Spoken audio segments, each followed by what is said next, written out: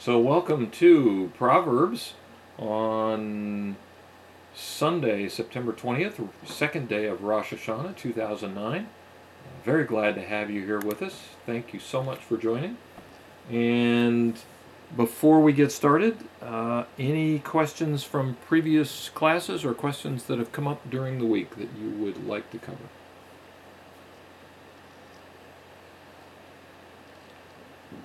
Okay, and seeing no response, I'll take that as a no. So we are in Proverbs chapter 10, and we're starting this week with verse 24. Proverbs chapter 10, verse 24. And the verse reads, what the wicked dreads will come upon him, and the desire of the righteous will be granted. Proverbs chapter 10, verse 24, what the wicked dreads will come upon him, and the desire of the righteous will be granted. So, for those of you that are familiar with the approach, the first thing we're going to ask is, what are the questions? And Peggy, in answer to your question about the Hesed class, it's scheduled for an hour from now. I don't know if it has resumed. You would have to email Ray or Jack Saunders to confirm that. So what are the questions on our verse to start tonight? What the wicked dreads will come upon him, and the desire of the righteous will be granted. What questions come to mind with regard to that verse?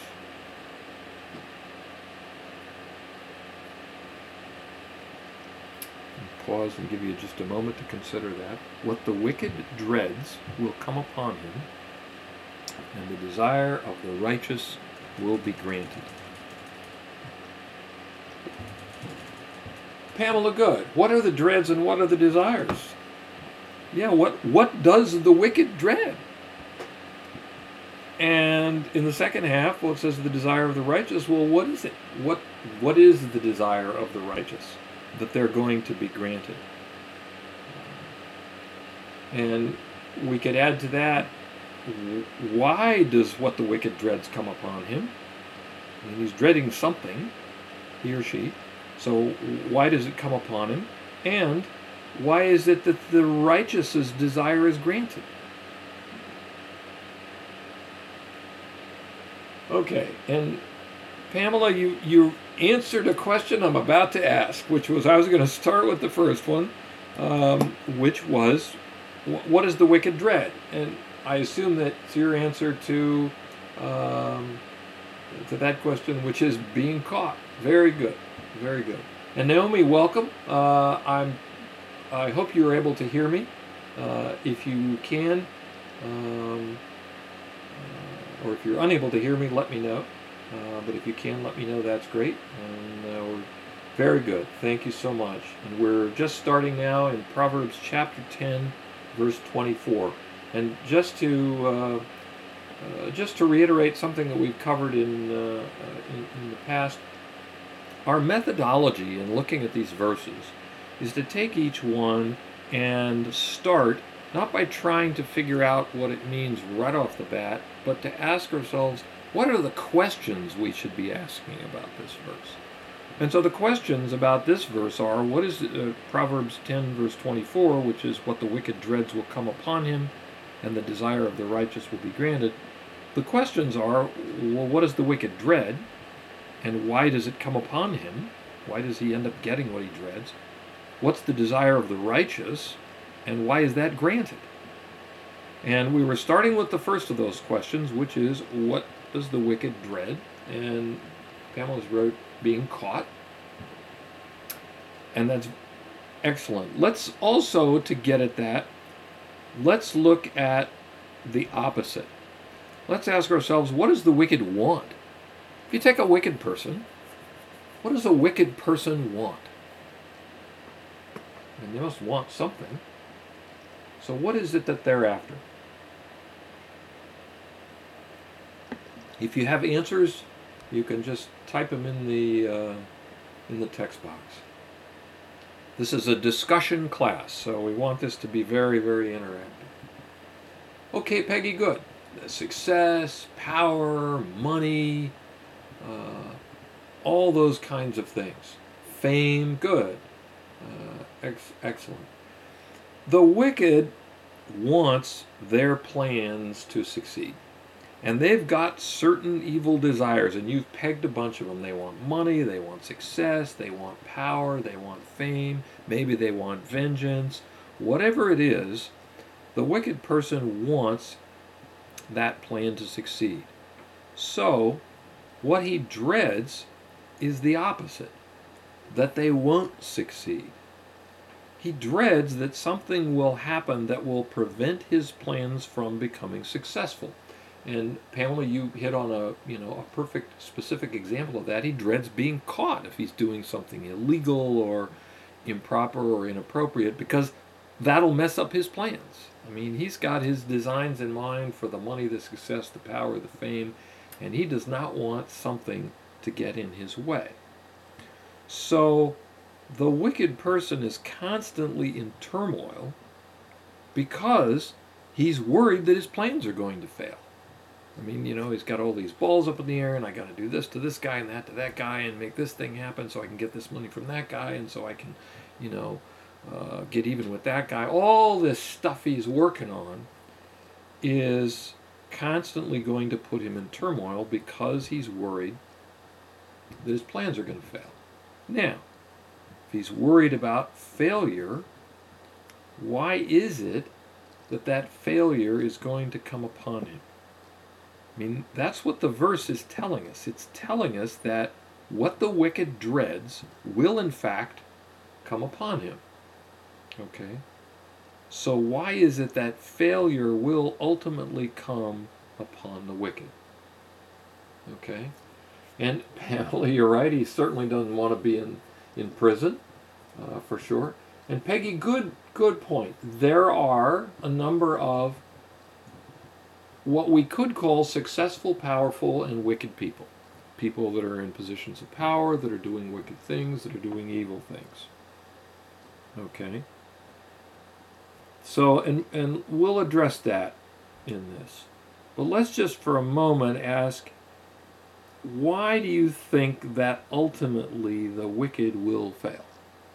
And I'm thinking about this from a practical standpoint, not like, well, God will intervene and something will happen. But let's just talk about a practical situation of,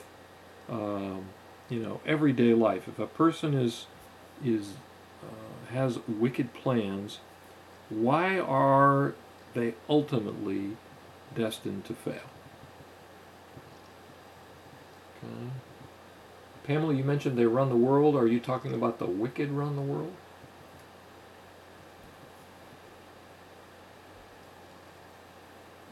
Not sure what group you mean there. Okay. Could be in some cases, but there could also be some good and righteous people who are involved in certain things. But let's just take a wicked person who's got wicked plans of vengeance, of getting fame and fortune, not through legitimate means. I mean, there's nothing wrong with being wealthy. But through very illegitimate means, by hurting other people, by doing something that we would certainly consider very evil or improper. Why is it that they will ultimately fail? But what they dread will come upon them. Okay, Peggy, good. Your husband says that whatever they get doesn't last. They just want more. Okay, so their desires are never satisfied. Very good. Okay, so let's take that wicked person and look at them for a minute. The wicked person is operating according to his emotions and not in accordance with reality.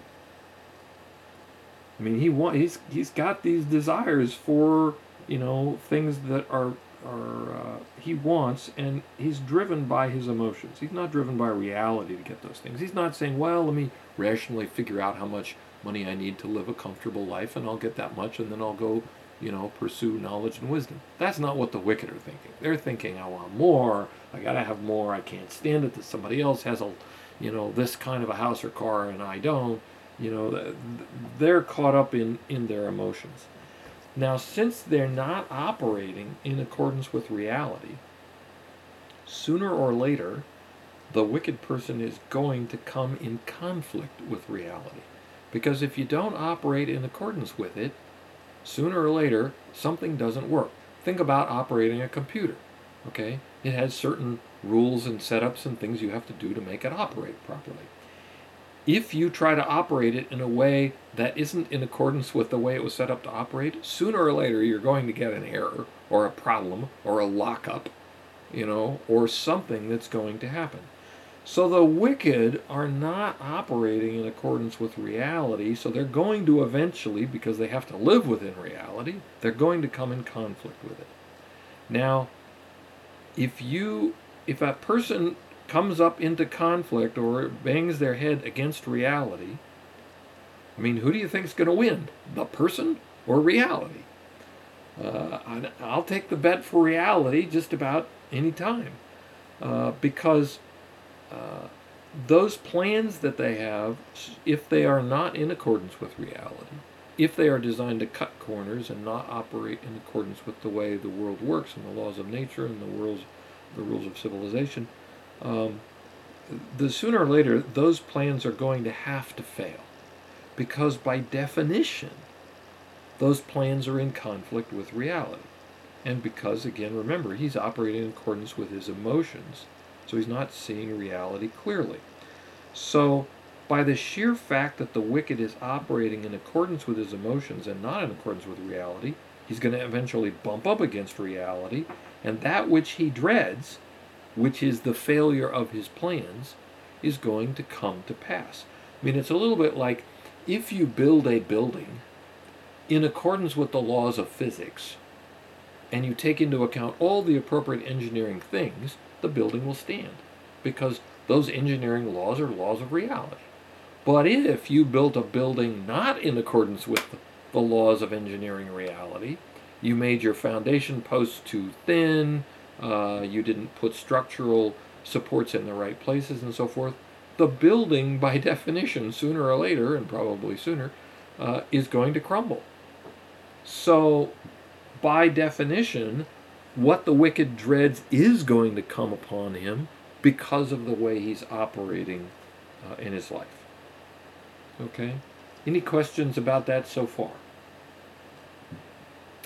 And Pamela, you have a very good point. The wicked are, in some respect, narcissists, because they're very, very focused on what they want. And that brings us to the second half of the verse, which is, the desire of the righteous will be granted. So, we've talked about what the wicked's after and what their fear is. What is it that the righteous desire? If we had to sum up what the desire of the righteous is, what would you say? What do the righteous desire?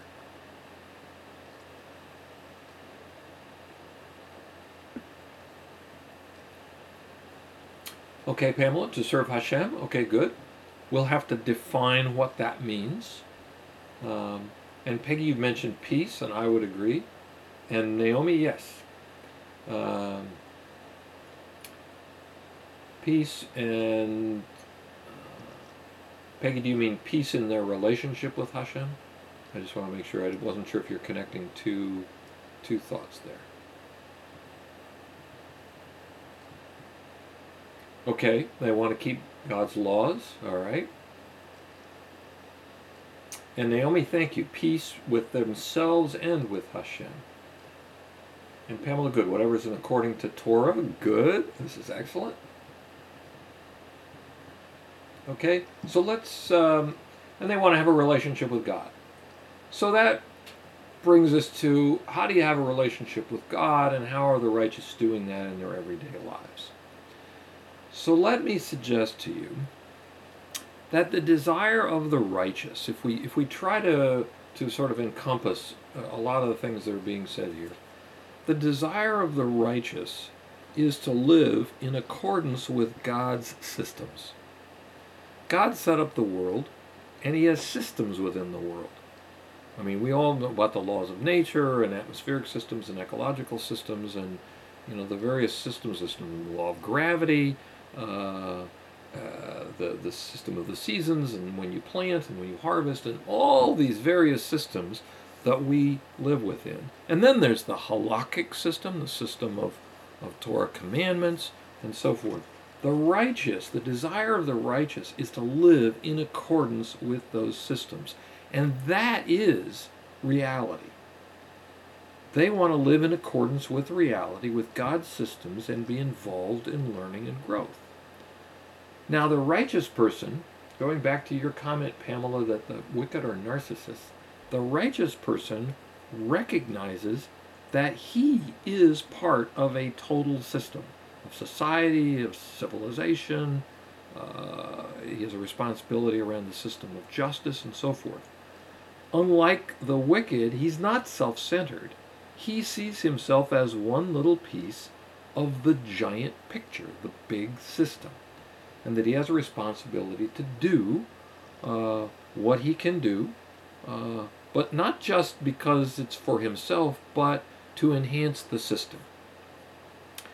So the righteous person's desire is to operate in accordance with the systems that God has created, and he has honed his skills at seeing reality very, very clearly, so he can analyze situations accurately and operate in accordance with reality. So if he's in business, he has honed his skill to be able to see what's an appropriate way to go about doing business so that I can make a profit and I can be financially successful, and at the same time do that in a context of justice and keeping the halakhic rules and laws around appropriate business, and basically living the Torah life, if you will, that God intended in the process of being involved in business. Okay? At the same time, he wants to be involved in learning. He doesn't, and the righteous person doesn't have to scheme at other people's expense to do that, like a wicked person might be in order to achieve his end. The righteous person's focus is he wants to be involved in learning. And the other things that he does, he gets up in the morning and he has to eat, and bathing and taking good care of himself and exercising and all that stuff. All that, and even going to work and doing his job, all that is done for the purpose of being able to be involved in learning and growing, and that is how he grows in his relationship with Hashem, is his level of learning. So all those things for him are means to the ultimate end, which is to be involved in learning. They are not the end in and of themselves. If he has a car, the car is for certain practical purposes. It's not, well, my life will really be fulfilled when I get a car. It's like the car is only a tool, like so many other things in his life, so that he can ultimately be involved in what he really wants to do, which is to be involved in learning, because that's what's going to grow him closer to Hashem. So, and interestingly, learning doesn't necessarily cost a lot. The righteous can learn just by using their thinking skills to think through ideas and situations. And when reality bumps up against their plans, the righteous person's plans, for example, let's suppose he planned to go learn with a friend and a snowstorm comes along that keeps him housebound for a few days. Well, he's okay with that too, because he lives in the world of reality, and snow is part of the world of reality. So he accepts the reality of life and just flows with it. And even further, if the righteous person finds himself in a situation where he's emotionally upset about a situation, he takes that as an opportunity for learning as well. For example, suppose he's very upset because the snowstorm came and he's not able to learn with his friend. Well, that strong emotion is a signal to him that something else must be going on. Like, why am I resisting this snowstorm so much? What's the cause of my big anger, the big amount of anger that I'm feeling around that? What's that about? So he uses that information as an opportunity to undo old emotions that might be preventing him from seeing reality clearly. So, the desire of the righteous, which is to live in accordance with reality and to be involved in learning and growth, is granted, as the verse says, by virtue of the life that the righteous has chosen. He avoids conflicts and he avoids stress by learning to live within reality, and so his desire is granted to him by God by virtue of the systems that God created. So what the wicked dreads will come upon him, that is, he's operating against reality, and sure enough, reality is going to catch up with him. But the desire of the righteous will be granted because their desire is to be involved in the world of reality and be part of God's systems. And that will happen by virtue of the life that they've chosen. Okay, any questions about that or any comments?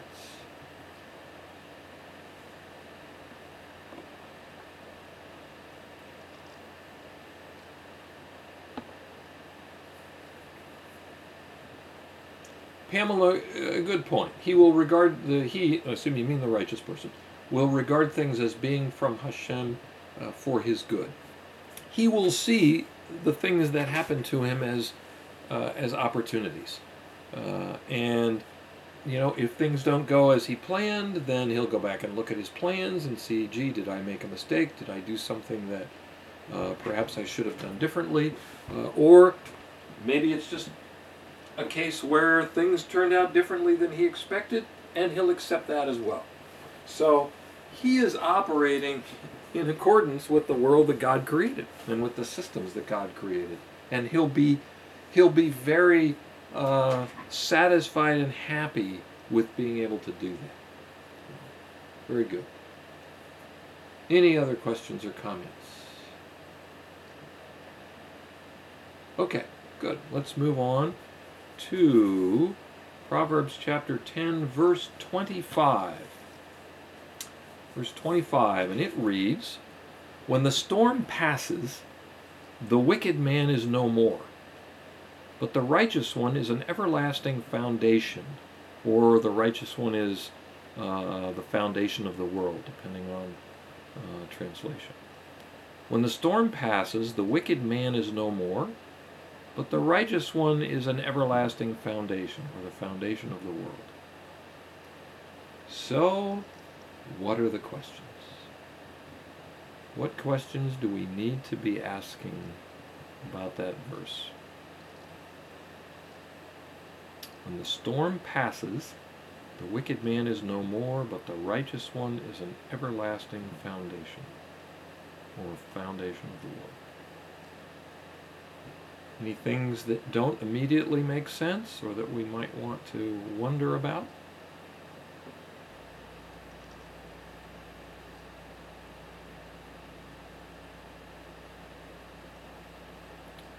When the storm passes, the wicked man is no more, but the righteous one is an everlasting foundation. Okay, good, Pamela. What kind of storm? Absolutely. What is King Solomon referring to when he talks about a storm and a storm passing? Does he literally mean a storm, like heavy rain and wind? Or is this some kind of metaphor?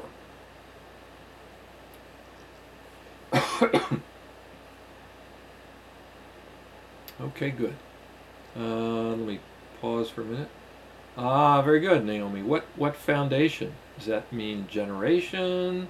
What is that? What do those words mean? As an everlasting foundation or foundation of the world? What does that mean? And if it's a metaphor, what's it a metaphor for? So what does it mean that the righteous one is an everlasting foundation? What does it mean that the wicked man is no more? And interestingly, we could ask, why this particular comparison? Because it seems like the comparison should be that the wicked man is no more and the righteous man survives. But that's not what King Solomon wrote. He wrote, the righteous is an everlasting foundation. So let's keep that in the back of our mind and see if we can figure out what the comparison is about there. Okay, and Naomi, does this generation of the righteous flourish forever? Good question. Good question. And let me pause, Pamela, because it looks like both of you were writing something.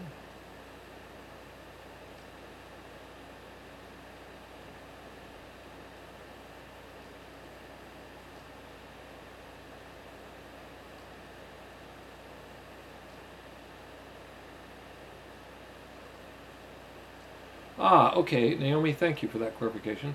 The wicked, as you wrote, is without the foundation of Torah or reality, so are they uprooted? Very good question. A very good point, and I think we'll see how that plays out as we analyze this verse.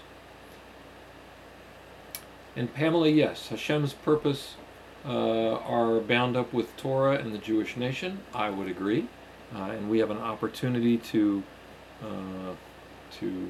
be part of that. Now, in fairness, Hashem also has a purpose for the entire world, and fortunately, we have the Torah given through the Jewish nation, so that we can learn and understand and grow in our knowledge and understanding of Hashem. So, and yes, Naomi, like a building without physics, without Torah or reality, the wicked are in danger of crumbling. So let's look at this a little deeper. If King Solomon, let's start with the question of the storm. Now, if King Solomon were talking about a literal storm of wind and rain, we would have a problem. And the reason that would be a problem is that we don't really see, if we apply a true regular storm to the verse, we don't see that that really is how the real world works. I mean, when a big typhoon or a hurricane or a big rainstorm comes, we don't see in the practical everyday world that all the wicked perish and the righteous survive. So I'll suggest to you that,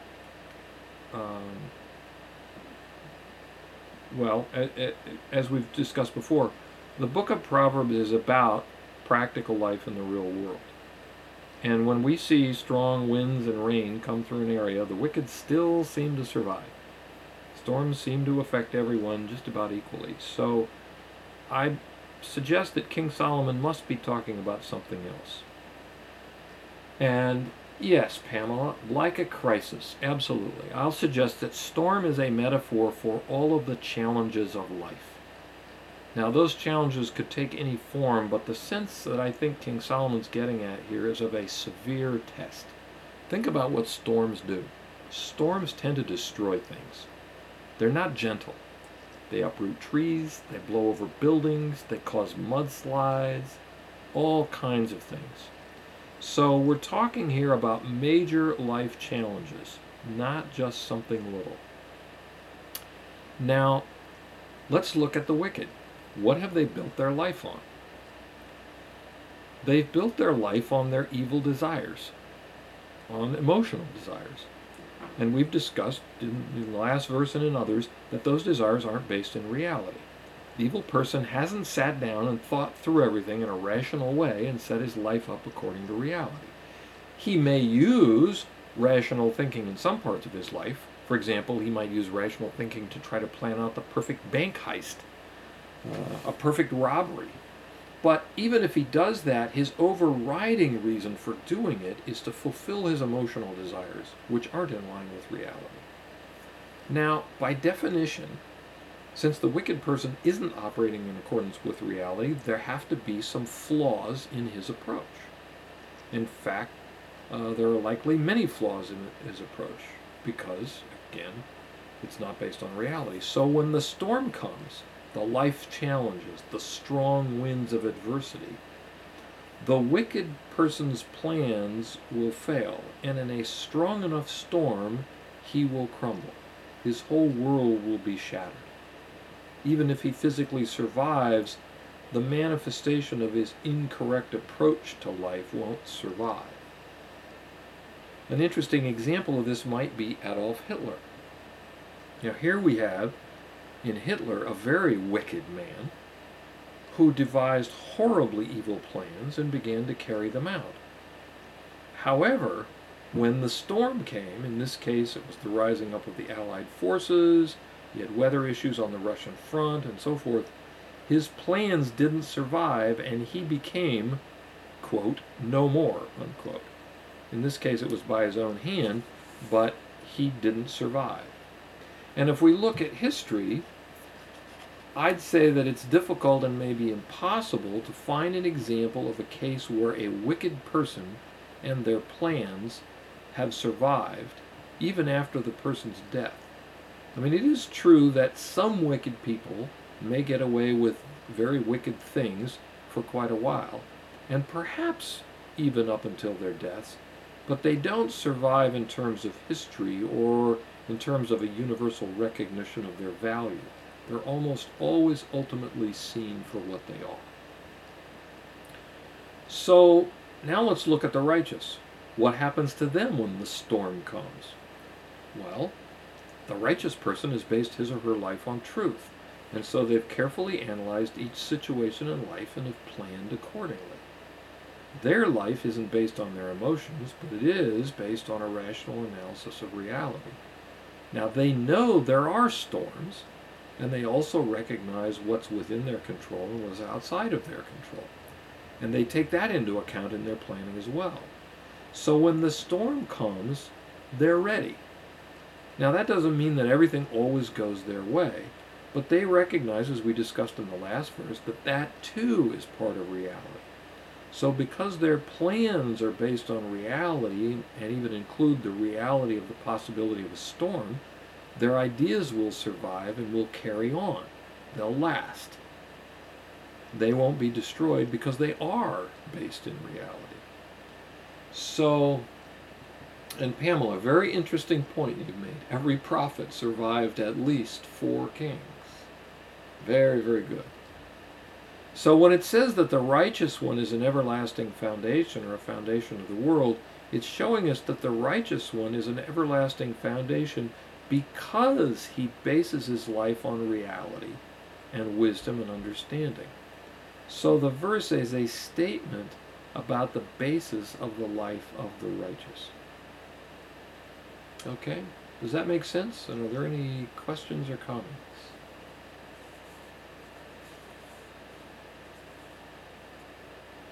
Okay? Everybody comfortable so far? I'll take no response as a yes. But let me know if you're not. Okay. Let me pause just for a second, Pamela, because I see you writing something.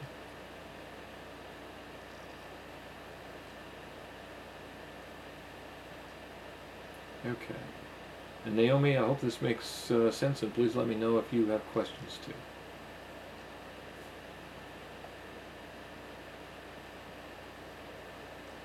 Pamela, it's a very good point. It's really about Torah or void of it, or the lack of it. Yeah, I mean, it's about living the Torah life versus not living the Torah life. I mean, God gave us essentially a manual for how to live the best life. And this is it. And if we follow it, then we, get the benefits of doing that. If we don't follow it, then we get the consequences of doing that. I shared in another class, and you may have been on it at the time, that Rabbi Morton Moskowitz, one of my great Torah mentors, said to my wife and I, this was relatively early on in our years of study, he said to my wife, I can prove to you that the Torah life is the best life there is. And she, not being one to back down from a challenge, said, okay, Rabbi, you're on. And it took many classes and many hours of discussion. And a number of months later, she said to me, he's done it. He has proved to me that the Torah life is the best life. And this was not in a sense of, if I get to the world to come or whatever. This is a sense of in the here and now, today, in the practical physical world that we live in. The Torah life is the best life there is. Proverbs and the book of Ecclesiastes clearly go through and show kind of step by step and in case by case how that's true, and the things that people often value in life are not the things that will actually bring them true happiness and the best life they can have. So, very good point. I'd like to do something a little unusual at this point, and I'd like to jump to another verse and do that one first before we cover verse 26. And I think it'll be obvious as to why once we're done. I'd like to jump over to Proverbs chapter 13, verse 4. Proverbs chapter 13, verse 4, and that reads, "The soul of a sluggard lusts and has nothing, but the soul of the diligent will be fattened." Let me read it again. "The soul of a sluggard lusts and has nothing, but the soul of the diligent will be fattened." So a different way you could probably say that is, he who desires and doesn't have, that's the soul of a lazy person. But the soul of a diligent person will be satisfied. So, let me read it one more time. "The soul of a sluggard lusts and has nothing, but the soul of the diligent will be fattened." So, what are the questions?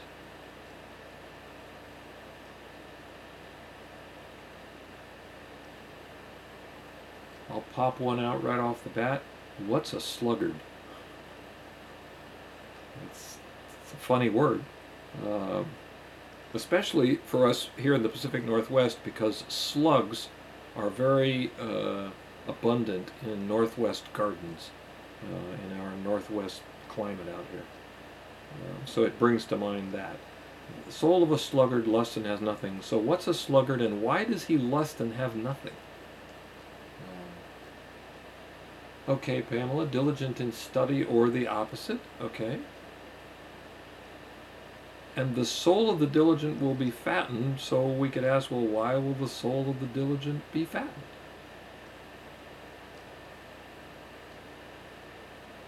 And let me pause for a second because I see you both writing something.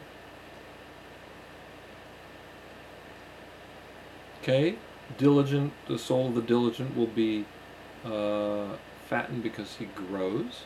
Okay, good. And Naomi, you look like you want to make a comment. Okay, good. Opposite or diligent. Okay. So Rabbi Moskowitz shared with me the following.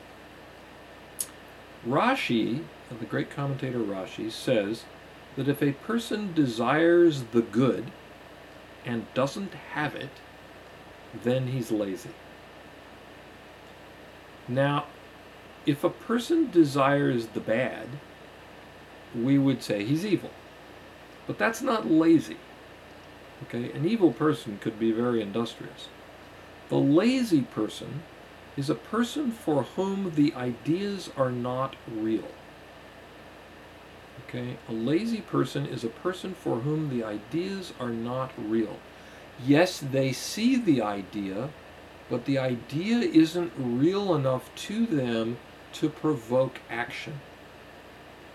So the lazy student knows they need to do their homework, but the idea and the consequences and what that will bring upon them isn't real enough to them that they actually will take action on it. And the answer for a lazy person is that he has to become a person for whom the ideas are real. So the definition of lazy, the sluggard, is not that he desires evil, but that he desires good, but it isn't real to him, so he doesn't act upon it, even though he knows it in his mind. Okay? So he's got the idea, but he hasn't got the reality of it. It hasn't clicked. Yeah, he could stand up and recite the idea, and he could say, yeah, I should do my homework, but it's not real enough to him that he's acting on it. Okay? And Pamela, yes, the mind is on something else, or could be on something else, and it could be that he's distracted. But I want to make sure we differentiate distraction from the fact that the idea just isn't real enough to him. He doesn't get it. You could say that, for example, about a teenager who starts smoking, who says, yeah, I know cigarettes are known to cause cancer, but obviously that idea isn't real to him, because if the idea was real to him, he wouldn't do it. If he knew it was going to cause cancer, shorten his life, give him emphysema, all those things. Okay.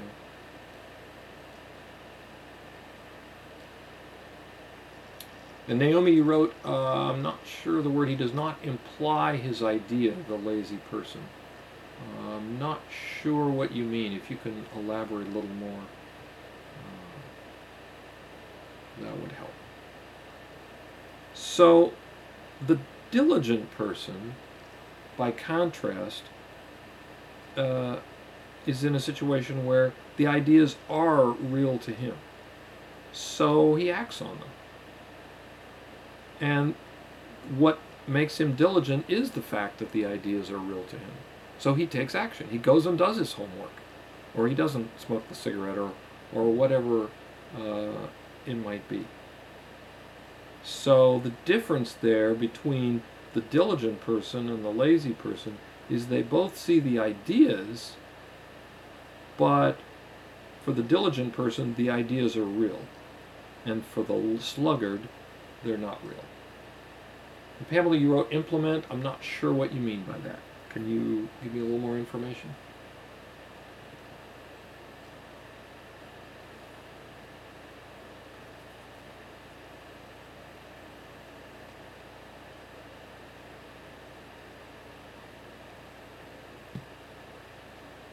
Okay, so we could ask ourselves the question, well, gee, if someone's lazy, how do you fix that?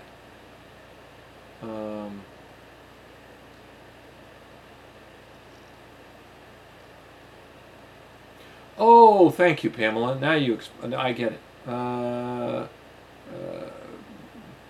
Pamela, you're, I think, explaining what Naomi was trying to say, and I didn't catch it there. Naomi, it sounds like you were trying to say that the lazy person doesn't implement his idea. That's true. Very good. Thank you. I hadn't made that connection. So suppose you have a lazy person. So how do you fix it? Or suppose you find yourself that you're lazy. Like, I really should exercise, but, and I know I'd feel better if I exercised, but somehow I just don't manage to get myself out of the chair to do it. So a way to deal with that is to look at all the benefits associated with doing the thing that you're trying to do, like exercise, and the consequences of not doing them. And then paste those in a book, or just write them all down in a list of all the benefits of doing this thing that I want to do but don't seem to be doing, and the consequences of not doing it, and then review those ideas. Just review the ideas. Okay? And one day, you'll just, unless you have some addiction or emotion against that thing, one day you'll just get up and do it. And you won't do it out of guilt. You'll do it just because you know you need to do it. In other words, if instead of beating yourself up over the fact that, say, you don't exercise, and you know you should, if you simply write down all the ideas about why it makes sense to exercise, and the consequences of not exercising, and you simply review those ideas every day, not beating yourself up, not trying to guilt or shame or cajole yourself into it, just keep reviewing the ideas, then pretty soon the ideas become so real to you that you will just naturally get up and start exercising. And you won't do it because you're beating yourself up. You'll do it because you realize, I need to do this. In other words, you have to come to a point where you really see the value of that thing. The idea has to be real to you. And that's when real behavior change takes place. Okay. Any questions about this verse? Pamela, you wrote, just mix some concrete. I'm not sure I understand what you're getting at. It's probably real obvious and I'm just missing it.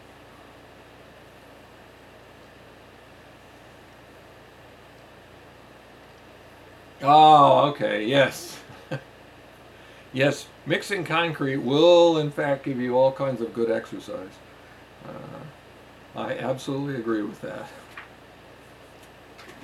Okay, so now that we've covered that verse, let's go and pick up verse 26 in chapter 10. So verse 26 in chapter 10 reads, "As vinegar to the teeth and as smoke to the eyes, so is a sluggard to those who send him."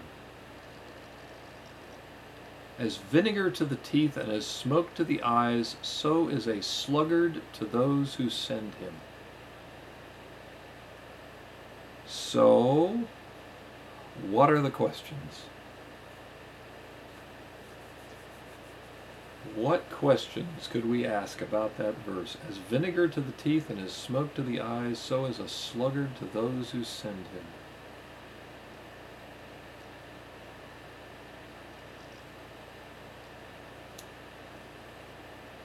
Okay. Thanks, Pamela. So let's try some questions. What does vinegar to the teeth refer to? And what does smoke to the eyes refer to?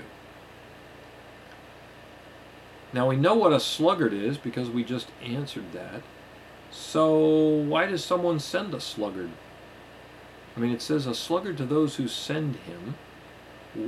What do they want him to do? And is there an opposite here, or do we just have one idea? So yes, absolutely, Pamela, smoke to the eyes is stinging. Smoke to the eyes stings, it makes your eyes water, you can't see, it's painful. It's not something that someone would generally do voluntarily, but it's something that people go out of their way to avoid. Okay? And I might add, pretty much the effect is immediate. If you start getting smoke in your eyes, it's not like it takes it an hour to take effect. You feel it pretty fast. So, what about vinegar to the teeth? What does vinegar to the teeth do?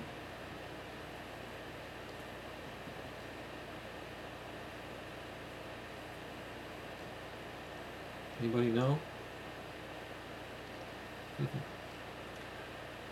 Very good question, Pamela. Why would someone send such a person? Okay, and we'll get there. Vinegar to the teeth is acidic. It erodes the enamel on your teeth. Not a very pleasant outcome. It basically is kind of eating away at your teeth, and over time creates problems and can erode away the enamel. And you're right, it can be kind of sour for those with that that are particularly sensitive to that. So, so vinegar is going to do something that's going to be harmful long term. Smoke is going to get in your eyes immediately. Now, we could ask as to whether the King Solomon is using two examples of the same thing, or whether he has both of those examples in there for different reasons. And let's hold that question and talk about the sluggard for just a second. We defined a sluggard, or a lazy person, as someone who desires the good, and even though he sees the ideas, they're not real to him, so he doesn't act on them. So when you send a sluggard, what will happen? Let's say you send a sluggard to go take care of something for you. You send a sluggard over to the field to say, cut the grass down, mow the lawn, harvest the tomatoes, whatever it might be. So the sluggard is presumably supposed to do something, but in fact he's not going to do it. Okay? And it wouldn't be the case where he's going to come back to you and say, well, I did everything I could, but factors outside my control prevented me. Like, I know you sent me to Chicago to close this business deal, but the flight was canceled or the key guy didn't show up for the meeting or something like that.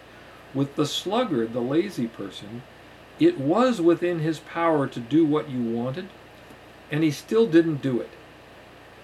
He knew what to do, you explained it, it was within his power to do it, and he still didn't do it. Okay? Now, let's suppose that you're the person who sent this guy on this important mission, and he comes back and he didn't do it. How are you as the sender going to feel?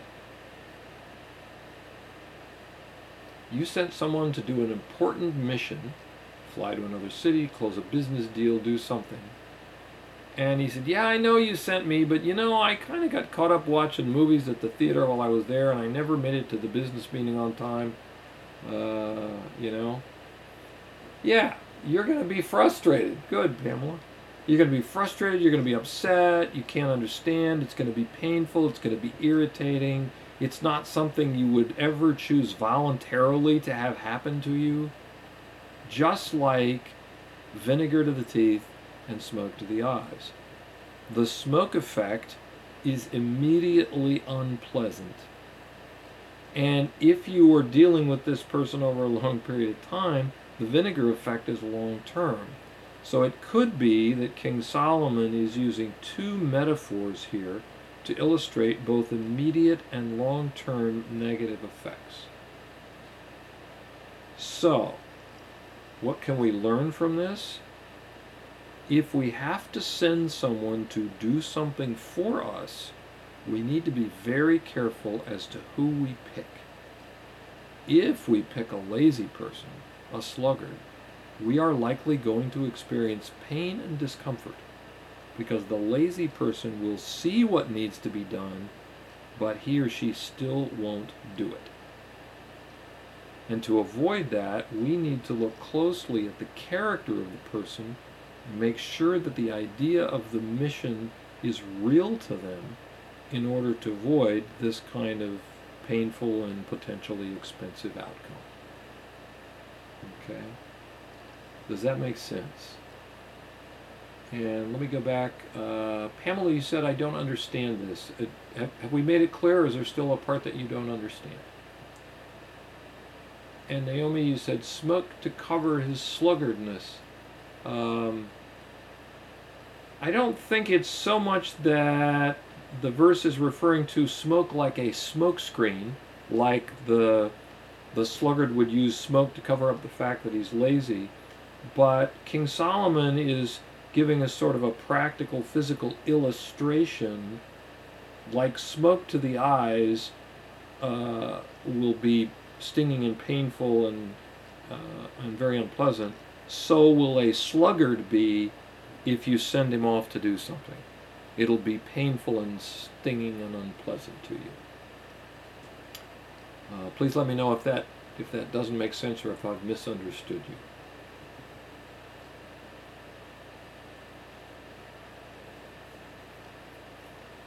Okay, so the verse is telling us a little bit about, from a very practical standpoint, it's telling us a little bit about what to look for when you're employing people, whether you're hiring them for a permanent position, or whether you're just hiring them to go do a job for you, or whether you're just delegating a task to someone. You want to make sure you pick someone for whom the task and the mission is real, so you can avoid the kind of painful and potentially unpleasant outcome that a sluggard would give you, and as illustrated by smoke to the eyes and vinegar to the teeth. Okay. Any questions or comments?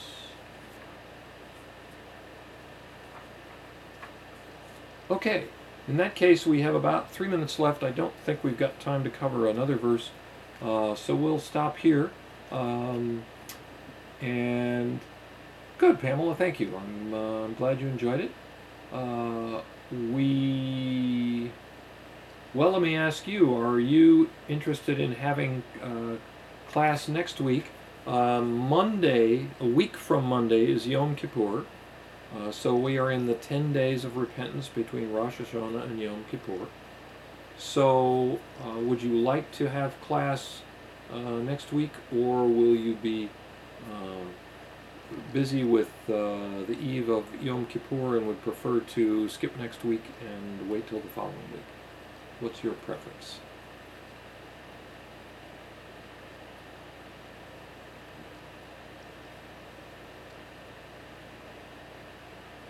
Okay, good. All right, Pamela, Naomi, thank you very much. We'll plan then for next week, next Sunday at the same time. And in the meantime, if you have questions during the week, let me know. Email me at doug@thinkingdynamics.com. And otherwise, I wish you all very best Rosh Hashanah wishes and a great week. And I'll look forward to talking with you next week. Thanks so much.